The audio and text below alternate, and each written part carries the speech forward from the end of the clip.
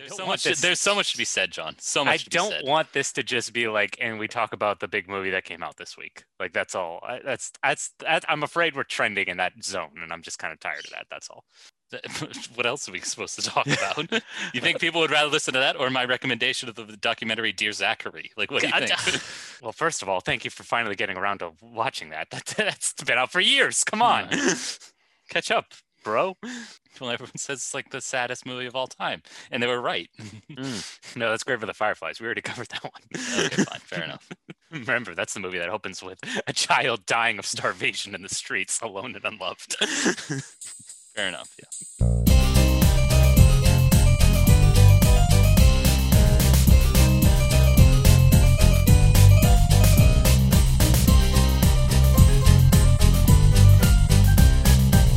Hey, everybody, welcome to Trailer Talk, where we talk about trailers. Oh boy. Whoa, and it's been a wild ride this week.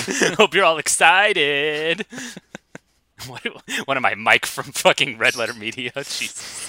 That did sound exactly like Mike Stacklasa doing his like silly, like, whoa voice. Whoa. Movie trailers. Yeah, I feel like they haven't done that in a while. Maybe they're too dead inside or out on the outside as well. Who knows? I think it's because, like, there's no point in parody anymore. Yeah, that's true. Like, everything. Honestly, there was, like, I was on Twitter and someone responded to a tweet in a jokey way, and I was reading the original tweet, and I really honestly could not tell you if it was a parody or a joke or if it was really sincere, because it was one of those, like, you know, conservative, like, fuckwads from fucking Newsmax. So I'm like, is this a joke? Is this a I don't know what's happening anymore.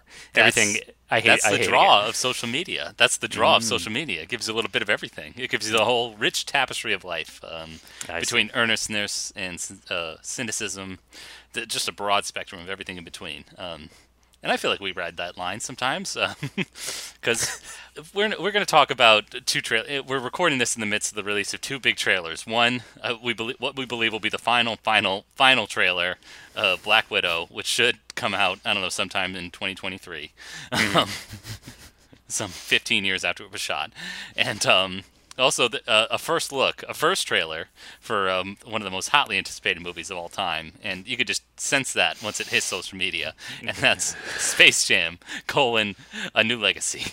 Is it colon or a dash? I don't even know. I don't remember seeing any punctuation in the actual logo for it, which Okay. it is a better logo than the original, I suppose. I was looking at the old logo and I'm like, wow, they just have the whole circle planet just running into every letter. That's fine. But Yeah. yeah, I think there's a colon because it's got to be a colon if you're going to do a spin-off reboot reimagining. I Spin don't up, yeah. Well, huge problem already. Like, the reaction has not been good. To be, What did they expect? You're making a Space Jam sequel. What did they expect? you're making a Space Jam sequel where there's no space component. Instead, LeBron James gets sucked into like a server farm. No, it's or Ready something. Player One all over again. I don't Yes, that understand. too. What are they doing? Well, okay. Here's the thing. Here's what they're doing. They are operating their business like they have no idea what they are doing and don't want to get fired. So they're like, well, what do we do? Well, they'll just imitate movies because nobody knows what goes into a successful movie unless there is like a sure thing, like say a name brand like Space Jam, or like what the Marvel movies was leading up to. Like, everybody was looking forward to Yeah, them lots of finally different coming together. properties converging. Yeah. Yes. So they think, hey, why don't we just combine those two things? We'll make it Space Jam, profit off that one name, and then B, also to combine everything together in the Warner Library, including as one screenshot revealed, the gang of droogs from The Clockwork Orange, which I felt hugely appropriate for a bold new direction for the Space Jam series. I think the weirdest addition is Baby Jane. Baby Jane. I didn't notice that. Yes. Someone tweeted Baby Jane makes an appearance. Next Wait, to really? Don Cheadle. Well, Don Cheadle plays the villain.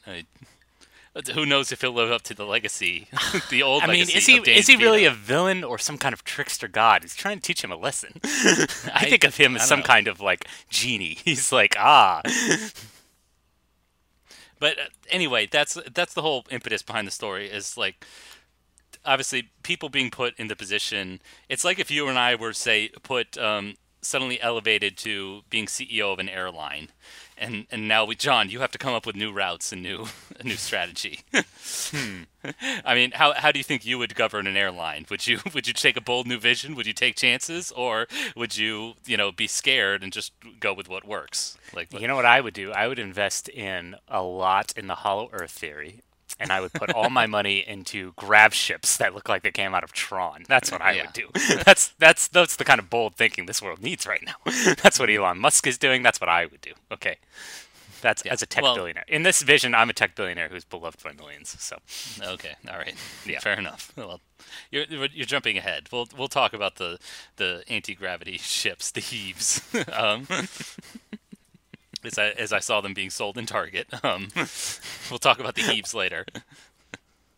Gotta push that merch. Gotta get them toys. Yeah. But here's another thing, particularly the trailers that I look at. I follow Variety and Deadline and all the trade newspapers, and I keep seeing headlines, oh, this is now the biggest and most watched trailer ever, or something.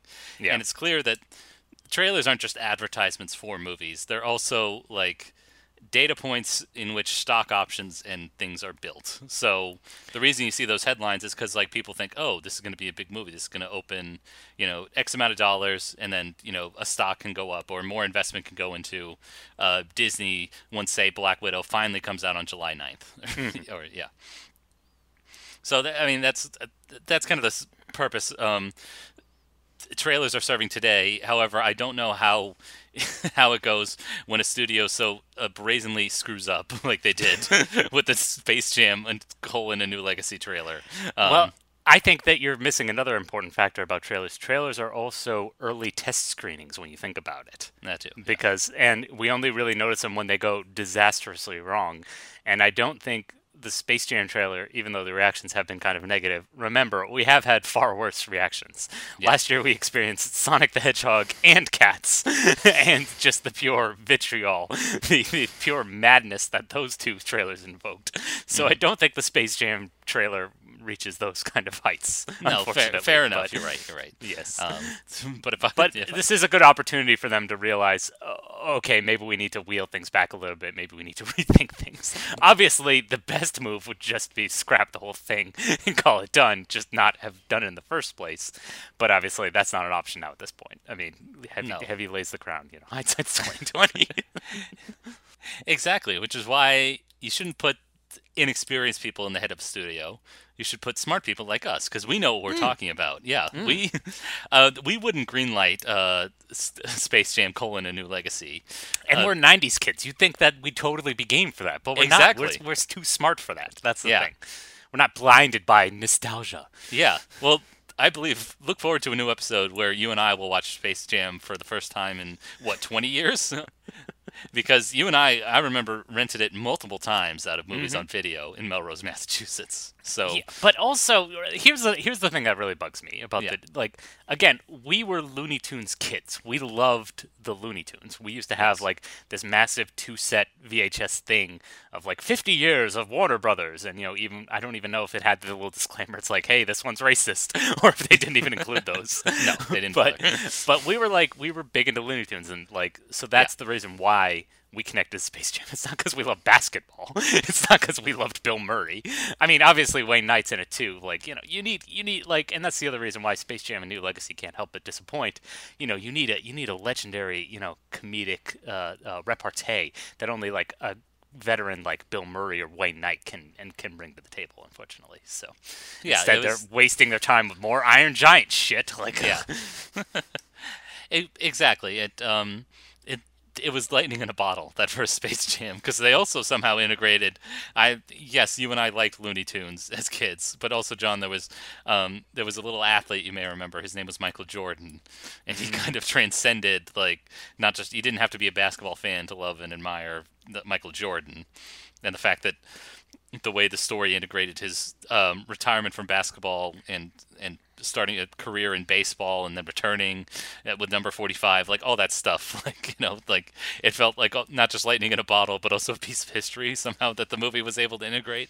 And instead we're looking at LeBron James, who, granted, that's what I can't understand. The closest we've had to a Michael Jordan figure in the NBA, I would say. Well, yeah, in the NBA, he's a little bit more. He's got more political bravery to him. Like he's outspoken about things like Black Lives Matter. I'm not sure he's transcended like that. Like he's been in commercials or whatever, but nobody remembers those commercials where he played Grandpa and like the little kid and all that stuff. Like Oh, those little claymation ones from Sprite will haunt my memories forever. But that's just me. Can't speak for everyone, but yeah. Well, we don't live in a monoculture anymore, so maybe his like influence isn't far and wide like Michael Jordan's was. Maybe it is. I don't know. I'm gonna have to check the Q score. I'm gonna have to look at our PR agencies and look that up. But yeah, so like you're already off on the wrong foot because LeBron James isn't the pop culture figure that Michael Jordan was 25 years ago, and you're sticking him in a server farm to rescue his kid, who I don't know if that's his real kid, who's the actor. No, or it's not. Yeah, it's not. Okay. Yeah, I've already read. Even before the trailer came out, they were like explaining what the trailer was going to be, what the plot was, and they were like, they listed obviously the actor's name after his son, and it's not, his last name is not James. So. I think they also name drop Maverick Carter in in the trailer, which is baffling. Who's Maverick Carter? That's the lead guy in his entourage or his like manager or something. What? Yeah. People know people from LeBron James's entourage? Yeah, I guess so. John, there's a whole economy of like NBA drama. Well, of course, we have basketball wives. Yeah, which are centered around wives of basketball players, presumably. I don't know. I've never watched the show. Yeah. But getting back to my original point, which is what I wanted to say, is that yes, you shouldn't trust us. We know movies. We wouldn't take, I don't know, a concept as simple as say Godzilla versus Kong and add Stargate and Hollow Earth and sci-fi vehicles or whatever. It doesn't need that.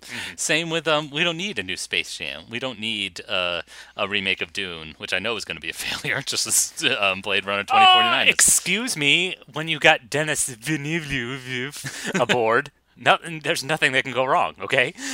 But we would take bold leaps with original visions. We would invest in directors and artists, John. We would be an artist-centered studio, a writer-centered studio, perhaps. And we may take a swing as big as the one that Wong Kar-wai took when he was in between movies. Perfect segue. Brilliant. Exactly. It's that A+ stuff. Again, I'm putting a presentation together. I've got my deck ready. And it's these A+ segues that are really going to convince people to make us the president of Warner Media. So there you go. Yeah. At least a Miramax level studio. Like everything worked out great for Miramax. So. Absolutely, yeah. Which was the distributor of this film we're talking about this week. Hey! Yes. Because this week we're revisiting Wong Kar-wai's 1994 film, Chungking Express.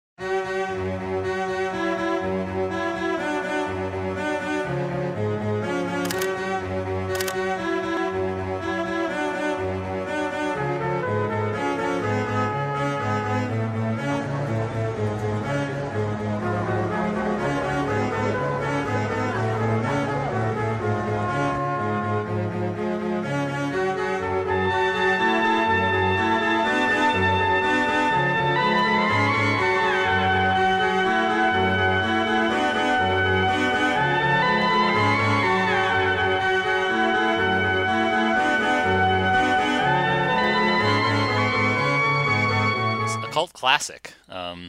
Maybe a lot of. I guess this isn't a household name.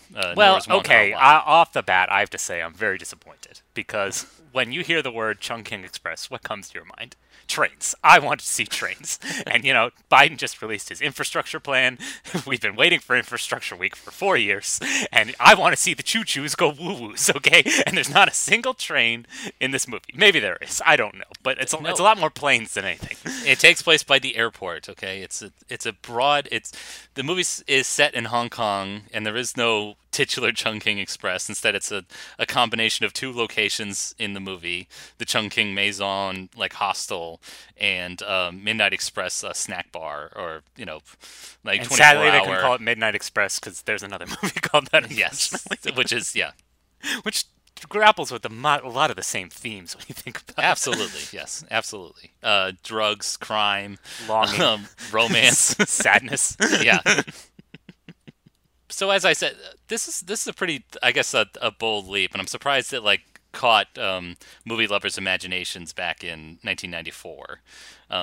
Because it's a modern movie. It feels like set in that time because of the quick cuts and how much energy is behind it. A lot of canted angles, a lot of like not slow motion, but they slow down the film and it's all blurred when like characters are running through the streets and the little like malls in this section of Hong Kong. Well, I was gonna say one of my thoughts when I was watching this movie. One of my notes was like, "Man, Safdie Brothers ain't shit," because this is how you do handheld work, man.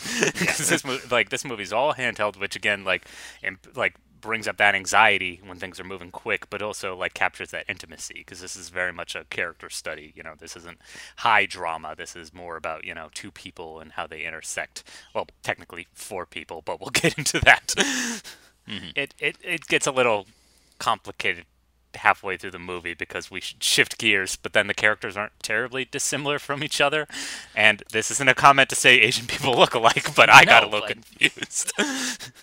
Well, no. Our impetus is because this is a very human story about our Asian sisters and brothers. And originally, you wanted to bring it up because we are in the midst of this.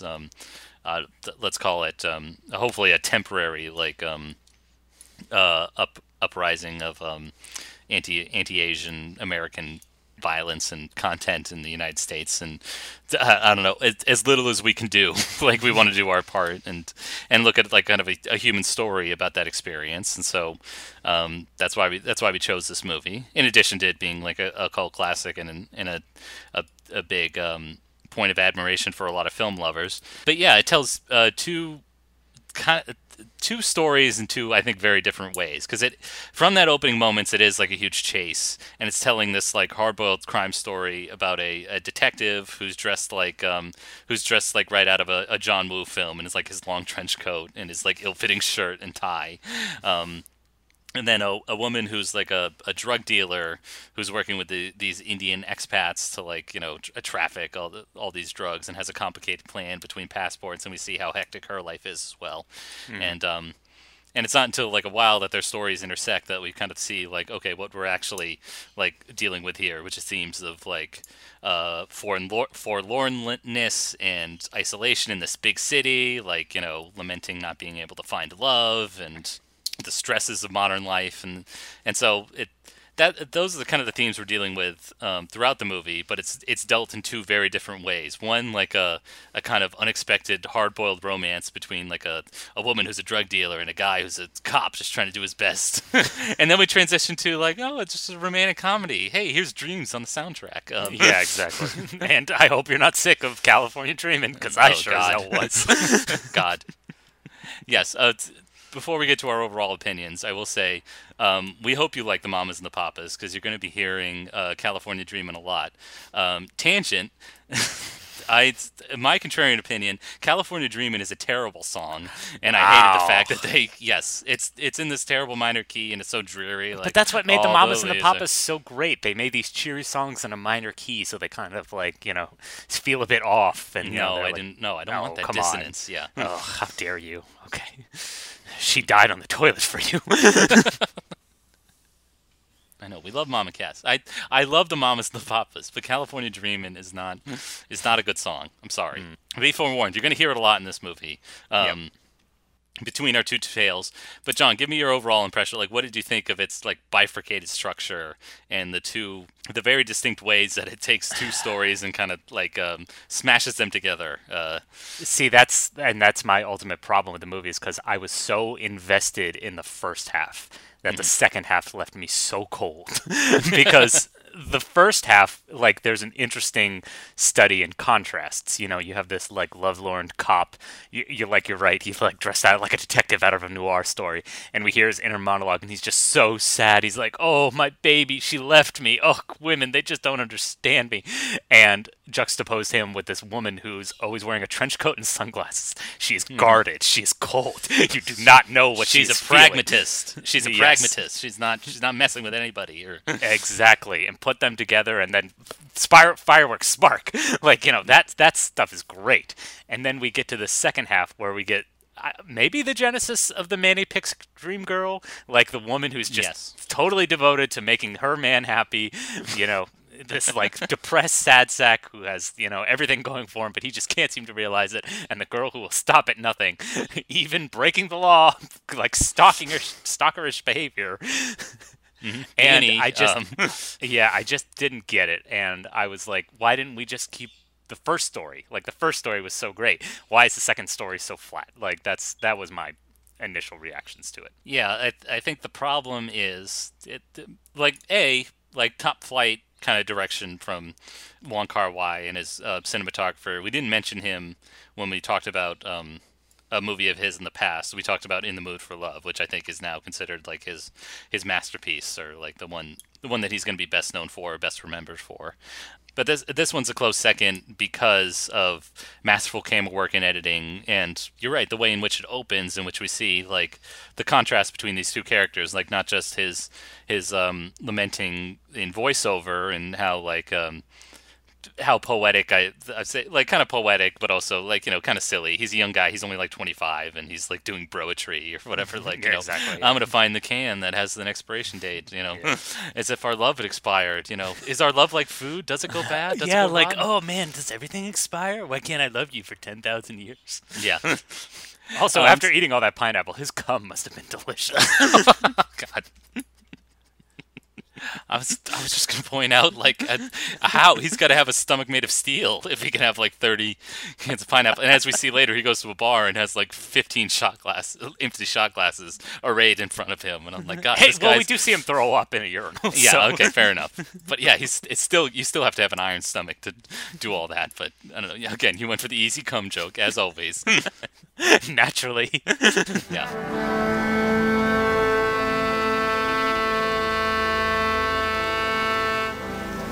我是早上6点多出生的，还有2分钟我就25岁了。换句话来讲，我已经在这个世界上经历了1/4个世纪。在这么有历史性的时候，我去了跑步，我很成功的将我身体里面多余的水分蒸发掉，我觉得很开心。要离开这个球场的时候。 我留了我的扣机，因为我知道今天没有人家会扣我。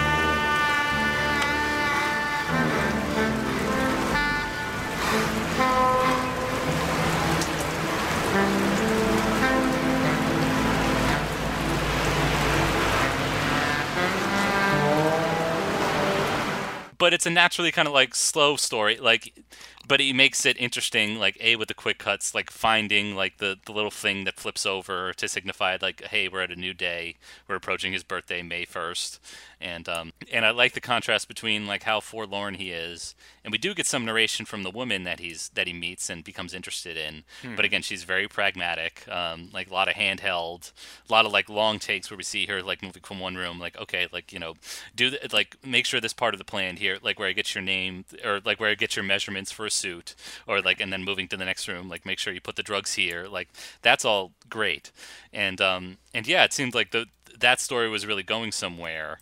I think the problem is that we get nothing from the actress because, as you said, she's always wearing her sunglasses. Like we don't get to see her grow or change much. And then God bless the actor who plays that detective. His name is Takeshi Kaneshiro, and I don't know. He's asked to do a lot in terms of like phone calls and stuff like that, and it's a little exaggerated. It's a little hyperbolic. Like yeah, he's not the actor that Tony Lund is, who we'll see later. Tony Lund plays it a lot, closer to the chest, which is kind of important for the story because, like again, these two losers, these two cops, they're meant to be kind of like forlorn, but whereas the first one kind of like we hear all this voiceover, he's expressing himself and like oh how sad he is. The second one kind of. He's a little bit more. He's sappy, but he's not as sad. It's not as depressive. It's like, oh, my towel's dry again. Everything in my apartment feels like it's crying, just like me. That's a little more whimsical. The second cop. Yeah. Well, you're right. I was really invested in the first half because, there's this huge complication. She loses her group of group of illegal immigrants who are like transporting these drugs, and she's screwed. Like she gets all these signs that she's about to expire or something, or have these drug dealers come after her. She meets this guy, and they have like a good rapport. And then the story terminates when she plugs her cohort, this white bartender, this cracker working at the bar. She plugs him with her 38 special. That's great. That's awesome. Yeah. And I was like, your first time watching this, you're like, damn, I can't wait to see where the story goes next. And then, yeah, unfortunately, we're whisked away with, as you said, I don't want to sound like TV tropes, but it is literally like a manic pixie dream girl. This young woman, she is played by Faye Wong. She now works at Midnight Express, like this all-night, like, not a burger stand or something like that, but well, they serve everything. And what was giving me anxiety was he serves everything the same way. He's like, I'll get a salad and a hot dog, and then he just gives them 2 rolls of tinfoil like a burrito. And I'm like, wait, how did you wrap up a salad like a burrito? I think that was a localization issue. Like, we're watching subtitles, and they're like, nobody's gonna know what the guanxing is or something like that. Like, and we don't actually see the food, so like, let's say it's fish and chips, I guess. Yeah. Okay. Yeah, I think that was the reason for that, but all right. But yeah, she's very like, she's very kooky. So she's got a short haircut. I hesitate to say like neuroatypical, but she's very kooky because like at first when we see her, she's just constantly cleaning. And she's always in the periphery and kind of like getting in people's ways. And, it's like it's showing that she's kind of slowly encroaching in his life and his business. And, he also, the second cop also suffers from a breakup. He kind of has a fling with an air hostess who eventually leaves him. And, she passes him a note with the keys. And, the manager of the Midnight Express has no boundaries whatsoever. No. I'm glad you're invested in this guy's love life, but come on, you can't be going through his mail like that. No, and then showing it to your kitchen staff as well. Everybody gets a look at it, like, and that's good. Like, that stuff's funny when like we're not privy as an audience. We're not privy to what's actually in the letter, but we do see characters' reactions to it. And the boss of Midnight Express is like, dang, and then we see the kitchen staff really like, oh damn, like harsh. And then finally Faye gets her hands on it, and we get no reaction, but she's the one that like drops the keys from the envelope into her hand, like literally confirming that yes, this is a breakup. This is a Dear John letter. But yeah, here it goes into like a really quirky, not just because she's kooky and playing California Dreamin' at an absurd volume where she can't even talk to the customers. She also takes those keys and then starts to rearrange his life in ways that he doesn't even notice. Like, she's not just cleaning his apartment. She's also like rearranging furniture and replacing his bed sheets and stuff like that, and his towels. Like his soap. Like he was like joking that his soap was like skinny, and then all of a sudden it's fat, and he's like, "You put on weight." Like his weird kind of relationship with objects is kind of interesting, but yeah. Yeah, but it kind of hits this absurd degree. Like, he would notice that something's different in his house, right? And like at one point, it's as if he knows that she's hiding, and they have this like little playful like hide and seek game, and he seems fine with it. But then it becomes immediately obvious he still thinks it's his old flight attendant girlfriend that he was seeing, and so like I didn't get that, and yeah, I wish it just stuck.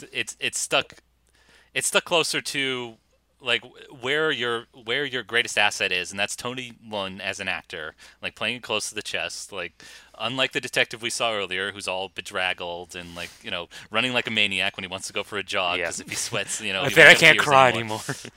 Yeah, Tony Leung, by contrast, is a uniformed officer, not a hair out of place. Like doesn't display anything, even when his girlfriend, his long-term girlfriend, is broken up with him.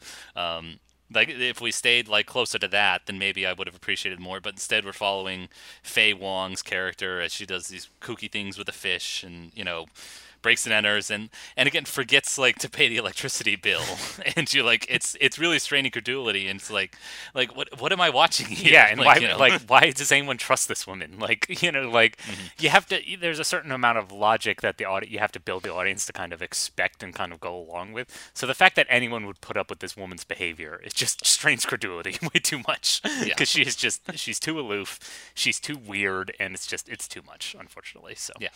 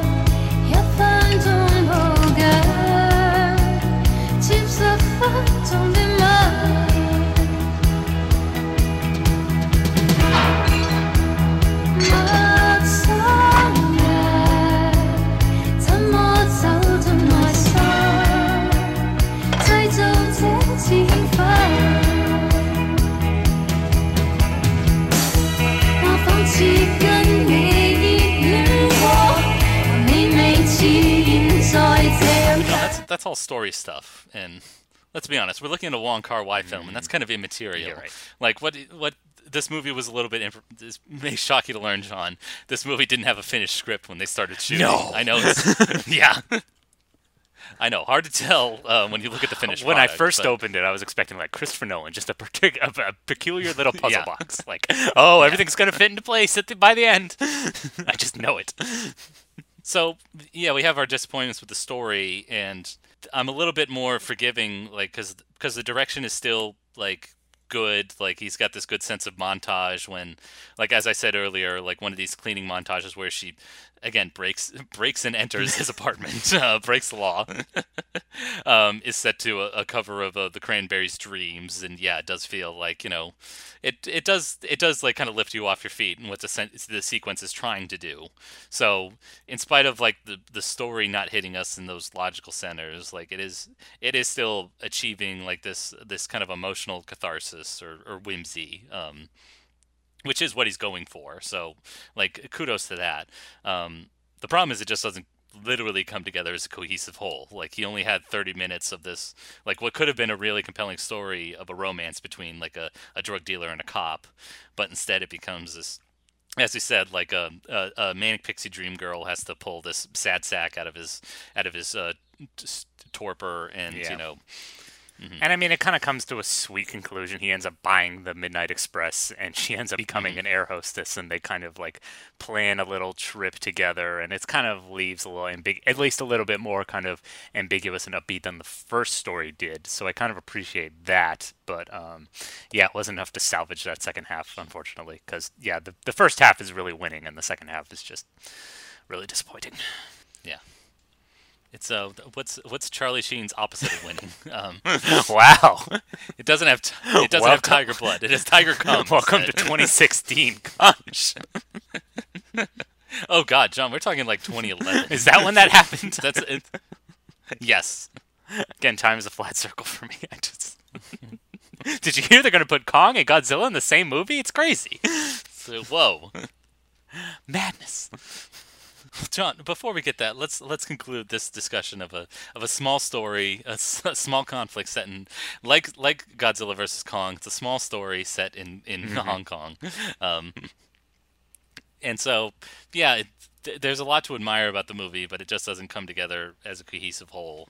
I don't like to parrot what movie critics say, but kind of Roger Ebert, I think, put it well when it's like you admire it for maybe the craft of film, maybe not for like its reflection of life or something like that, or like the ways in which it comes together as a story to give you like this emotional catharsis. Because there are bits that that almost do, but then it's like, and again, it's like when you look at a Scorsese film, it's like, is it his best? No, but it obviously shows that he's just a master of the craft. And I think this is just a reminder that Wong Kar-wai is a brilliant director, if that isn't technically his best. I still think that's In the Mood for Love. Granted, those are the only two I've seen, so maybe I'll be pleasantly surprised by Happy Together. Who knows? But yeah. Yes. No, I think you'll like Happy Together. I would like to see like one of his, let's call them more conventional movies, because he shot this on a break from what was the movie called? Ashes of Time, which is a wuxia martial arts movie. Like so like Crouching Tiger, Hidden Dragon. It has people. It's set in the past and people like feudal flying all over the place. Yeah. And you could probably only get like, I don't know, like 3 shots in a day because of the amount of like choreography and lighting and stuff that has, and costume. But that's what makes Hong Kong films so special. That's what Jackie Chan always said about like why he loved, because they would give him all the budget and all the time in the world to get the absolute perfect shot, as opposed to Hollywood where it's like, you got 3 weeks, give it to us, kid, or you're fired. Yeah.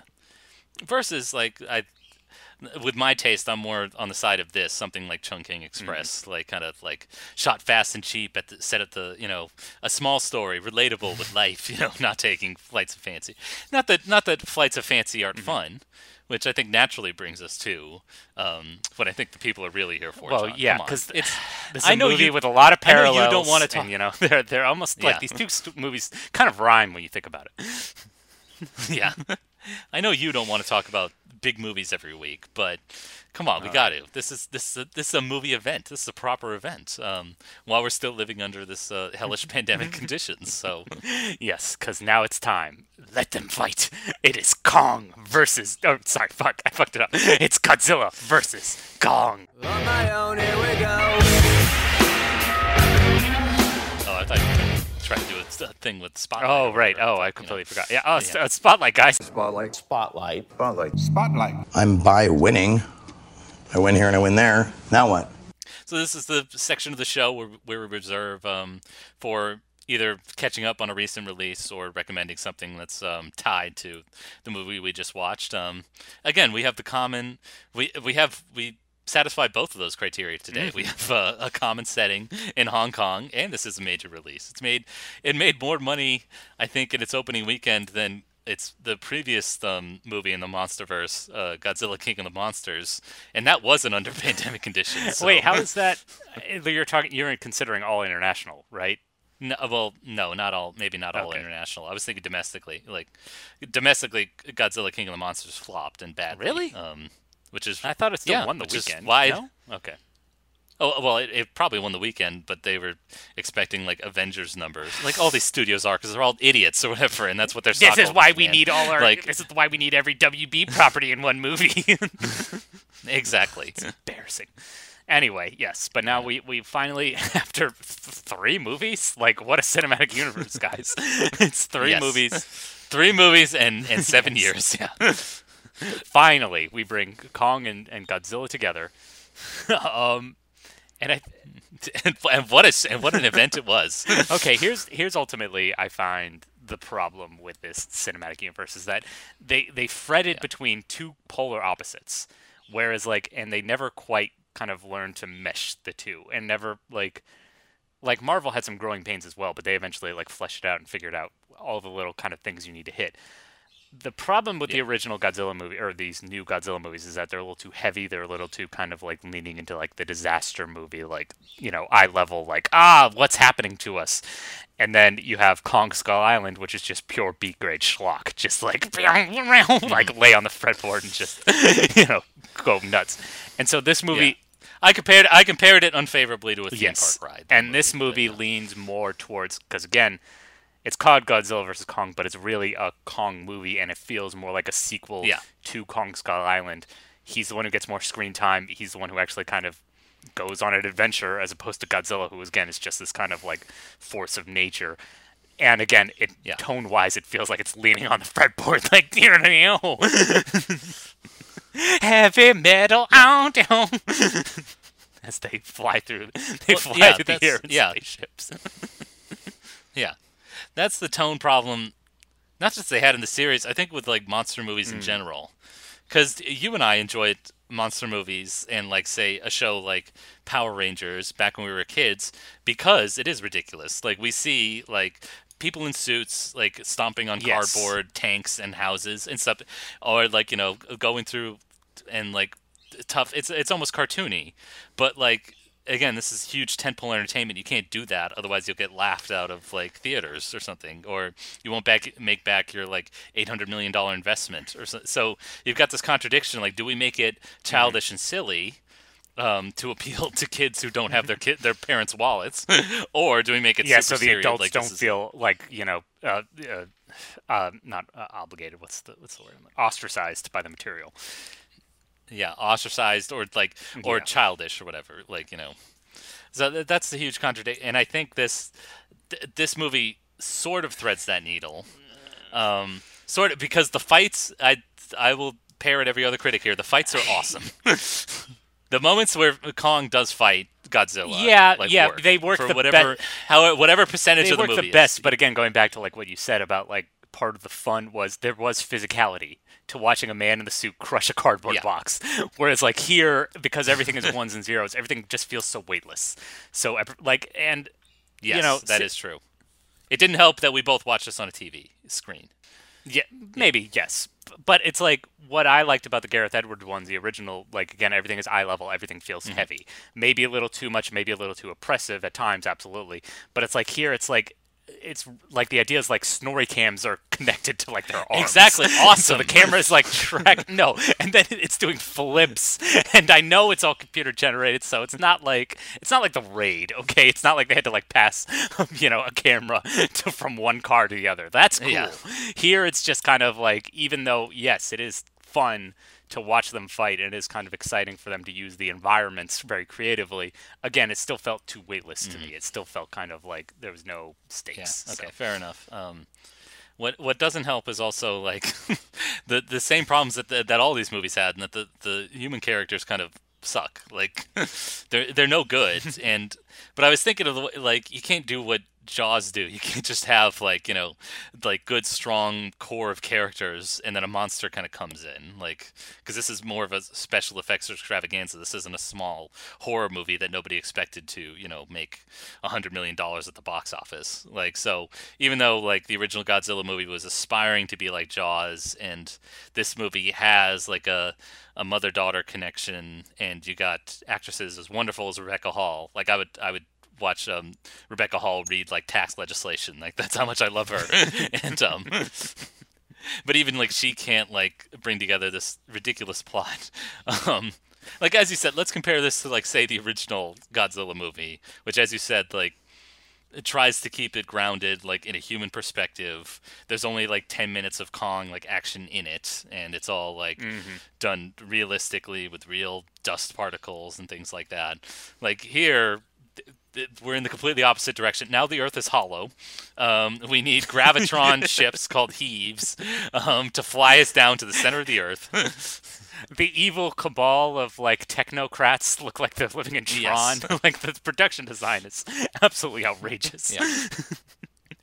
And the problem is like, the actors don't really like live up to that. Like, if you're going to do that, like, make it super ridiculous. But the only one that's really they're all like, even King of the Monsters, they're all so overqualified. Yeah, that too. It's just like like, the only one who kind of does that, who lives up to it, is Brian Tyree as the Alex Jones-esque like conspiracy podcaster who's infiltrating the secret base, and he's a motor mouth, and he's always like putting people off. Like, you could have done that better. Like immediately, the first thing we do, like, he puts his coworker at unease. Yeah. Which, like, no, like, I've gone through like corporate training. Like, nobody would actually like say like, oh, he's just a regular worker who I'm happy to like be next to. But I mean, but isn't that also kind of the problem? Like, you need that comic relief character, but Yeah. you can only really have one, or else, like, because the other thing too is they bring in the New Zealand kid. I don't know. Julian the actor's name, but Dennison, I think, is his name. The kid from the Hunt for the always Wilder just- People. Yeah. He'll always be New Zealand kid to me. They bring in New Zealand, and so he's a comedic actor. Yeah. And so he knows, but he's kind of like toned it back, because again, he has to compete with Paperboy. He's always Paperboy to me from Atlanta, but. So they can't obviously go too over the top with it. And then the problem is that kind of subplot, that human subplot, is kind of the comedic one. And then the Kong related one is the one that's meant to be like serious. But again, like I said, they've set up the Kong ones to be like, bimber the wheel! Like, oh, he's fighting dragons. He's floating in space because gravity's fucked up here. Like the Kong stuff is supposed to be ridiculous. The Godzilla stuff's supposed to be grounded. But then they take the human subplots that are supposed to be, the kids who are the cheerleaders, which is also kind of stupid, because we all know the one monster who's a befriend to all children is Gamera, okay? So, anywho, they invert those, so like the comedic one is the Godzilla subplot, whereas the serious one is the Kong one, and it's just so much of a mess. But it's fun, so I can't deny that. Yeah, it still comes out to a fun product, but yeah, I still don't know how you make a modern monster movie. I think that's what I'm trying to take away from this, is like yes, this is a fun product, but it's still like nowhere near, like, say, the quality of a Marvel or a Christopher Nolan movie, where you want to tell your friends to go see it or something. Like, I'm sure that's what they're aspiring to, but it's not happening, and I'm trying to figure out why. One, besides the fact that we're not 8 years old. Yes, anymore, so. it's the fact that we're not 8 years old anymore. They're not making movies like we're 8 years old anymore. Instead, they're all serious. And I don't know what you do with like the human characters, because like we looked at the original Godzilla movie for this podcast, and even that one like still had this soap opera subplot about a love triangle and a doctor with an eye patch, and like even that movie still had that like stuff. So like again, like anybody who was lamenting like, oh, why isn't this like the original Godzilla? It's full of shit, and can go take a hike. Yeah. So I kind of figured out what you need, and that is I think a strong, or at least like a singular point of view. Because a monster movie I do like is, as you said, or at least a monster movie. Gamera, the original Gamera. Friend to all children, Gamera. No, but you mentioned Shin Godzilla, which is hardly like a monster movie. Instead, it's all about bureaucracy. It's all about like how society would actually react to a giant monster attack, and like how silly and sometimes serious that is. Well, no, and I think the other problem is they don't, like, these monsters are meant to be metaphors for larger things, and they still don't lean into any one of them too far. Like, Godzilla is a metaphor for nuclear proliferation. Yeah. Kong is a metaphor for slavery. Yeah. He's brought in chains from his native environment to America. Colonialism, more broadly, or something, Yes.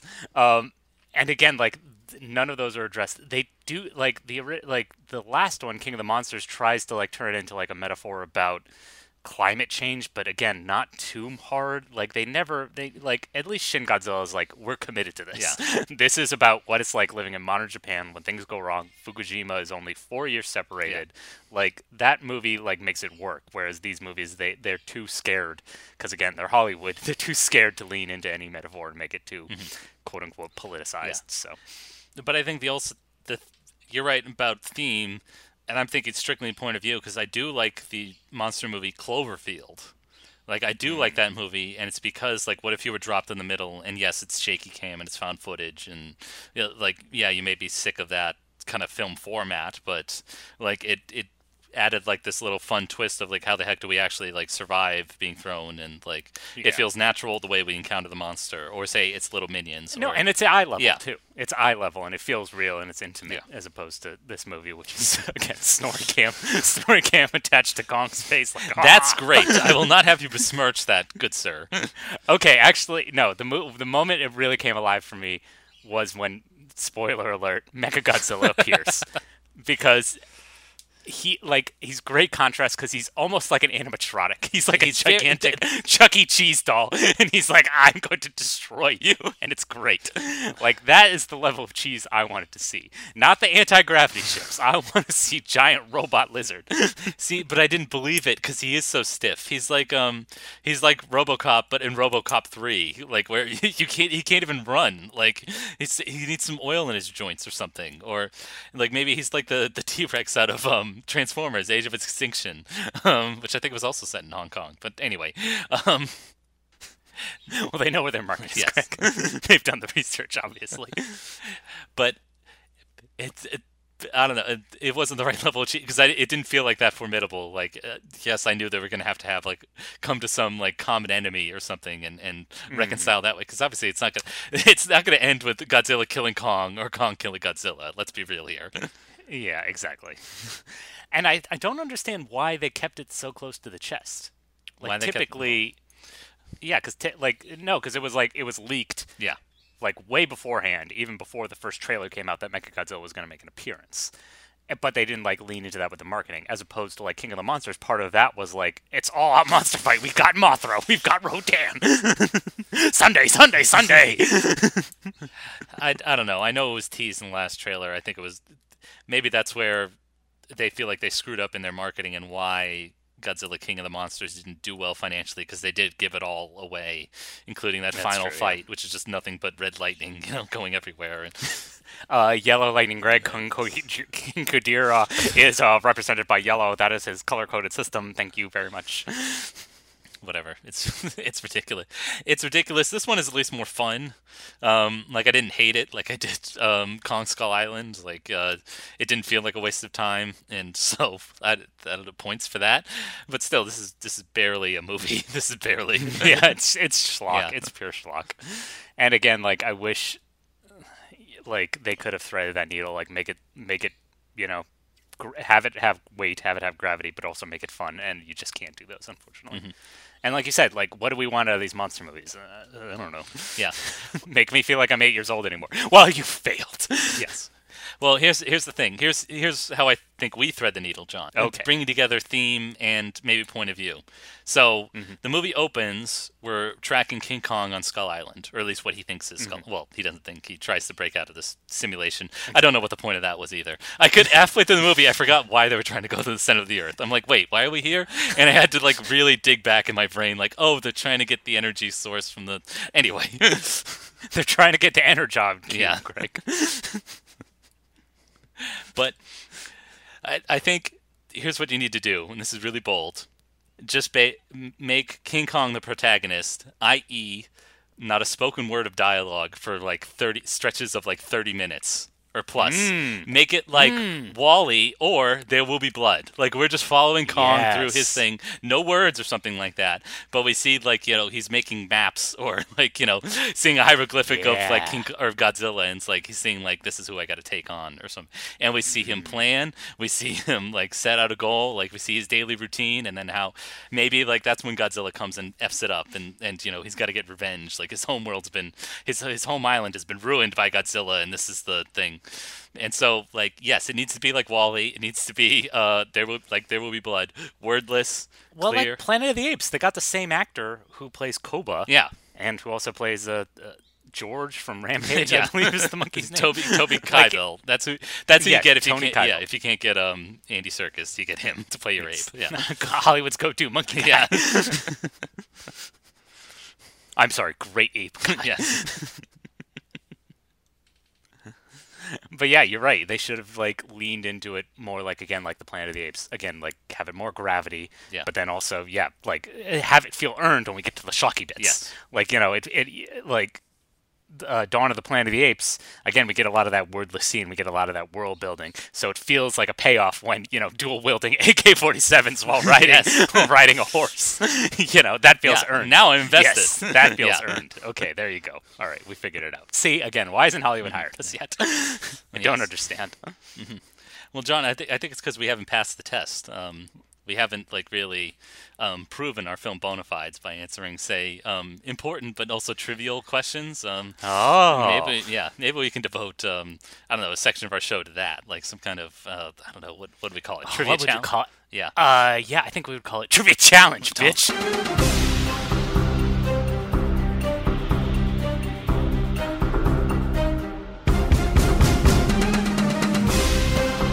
Gosh, I really hope it's not slapped together or just thrown together at the last minute.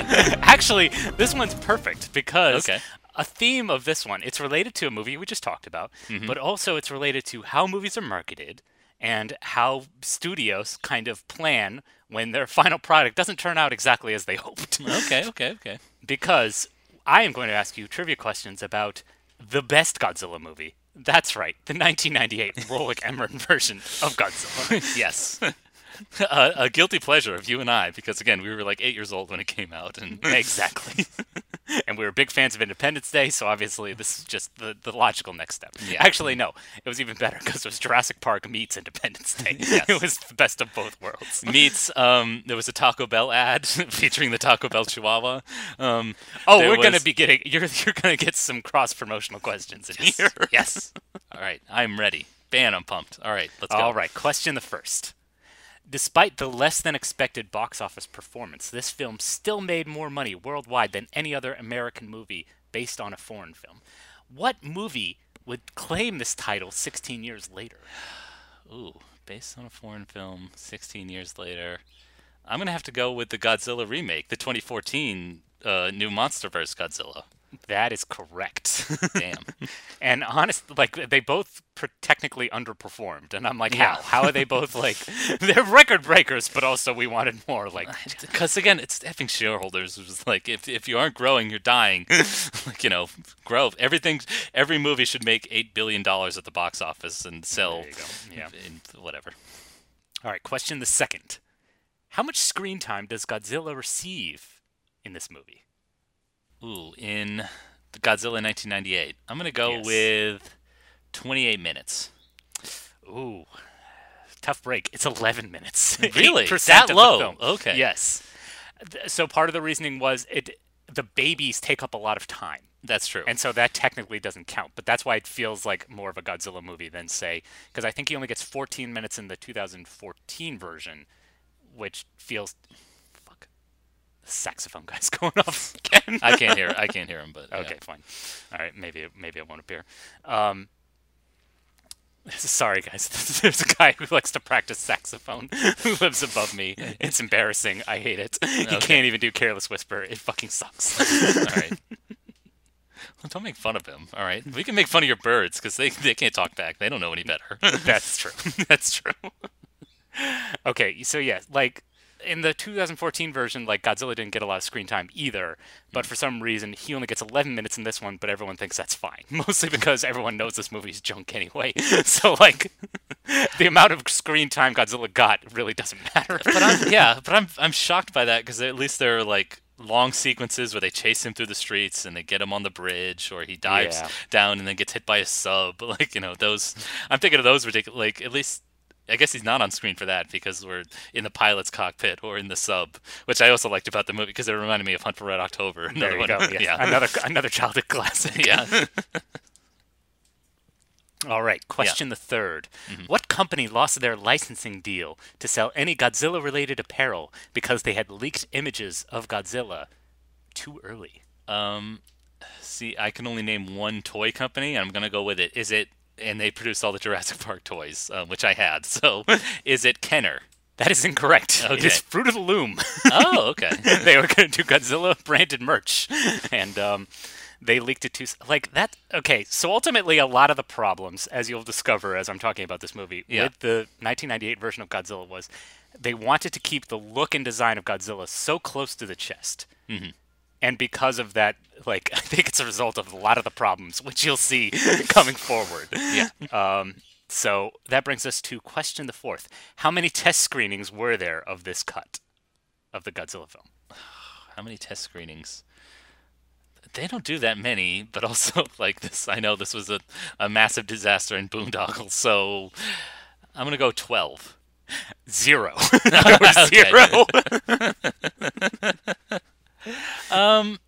You know what? I'm fine with it. Yeah, because again, they were like so concerned about the marketing and keeping Godzilla hidden.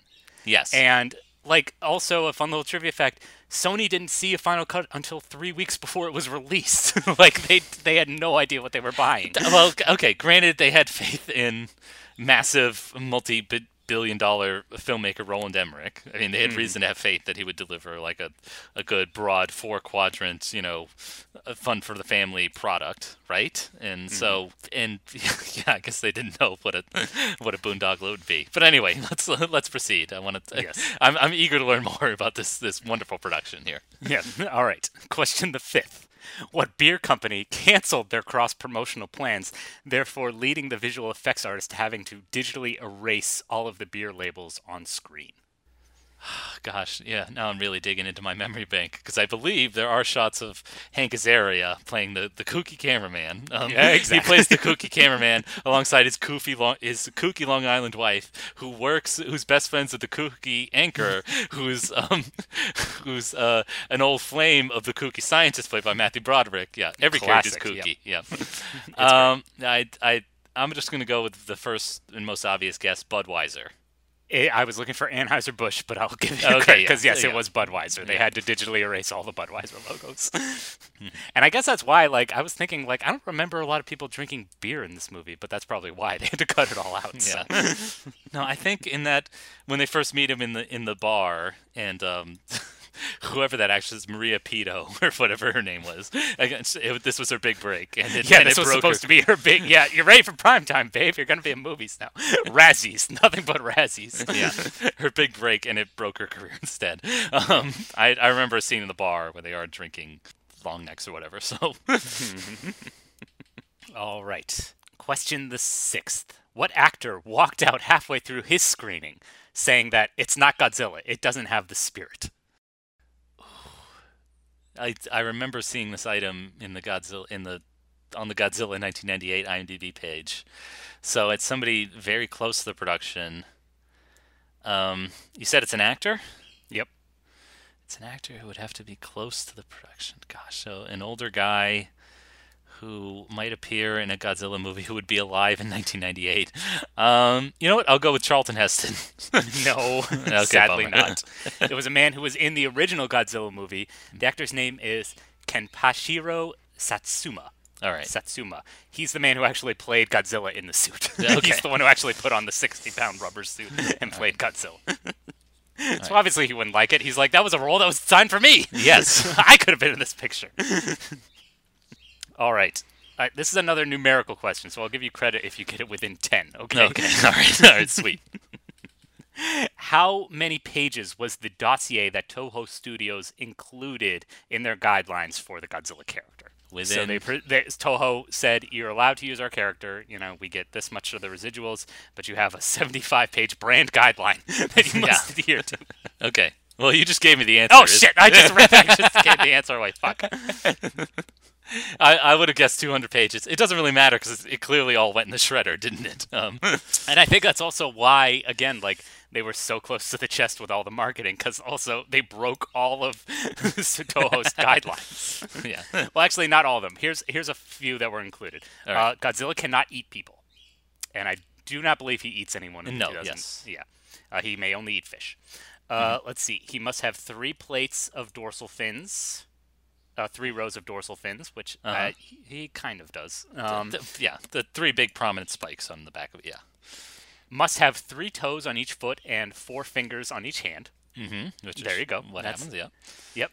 He cannot look silly. Okay. Wait a minute. Okay, now I can see why they put all these. They put this stuff in a drawer and ignored it. Like, yeah, Godzilla can't look silly. Yeah. And then finally, he cannot die, which they obviously broke. Yeah, you're right. I guess so. Well, they do. They have a fake out or whatever at the.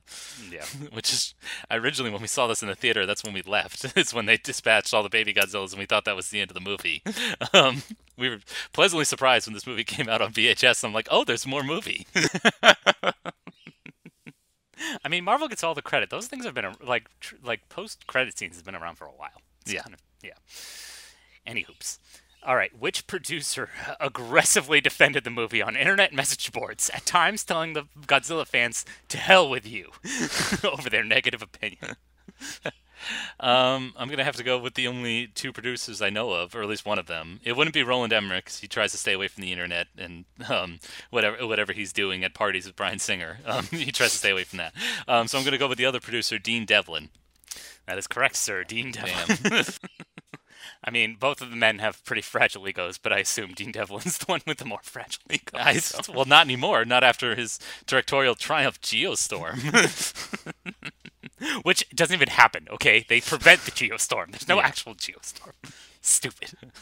Ugh. Okay. Question the 9th. Mm-hmm. While plans for the 2 sequels were scrapped, the surviving baby Godzilla that was teased in the end credits sequence, bringing it back, did appear in one other movie. What movie did it appear in? Oh, this was a Toho production. The movie was called Godzilla 2000, and it's a throwback to, like, there's literally Godzilla back in the suit, and he beats up like a CGI version of the lizard American design or whatever. Is that it? So it's Godzilla Final Wars. Oh, okay. Which I think is a distinct movie from Godzilla 2000. Oh, okay. But they were part of the same series, because Toho was still making Godzilla movies up to that point, like Yes. the classic suit ones. But you're right, it was Godzilla Final Wars where they were literally bringing in everything. Like that was the kitchen sink one.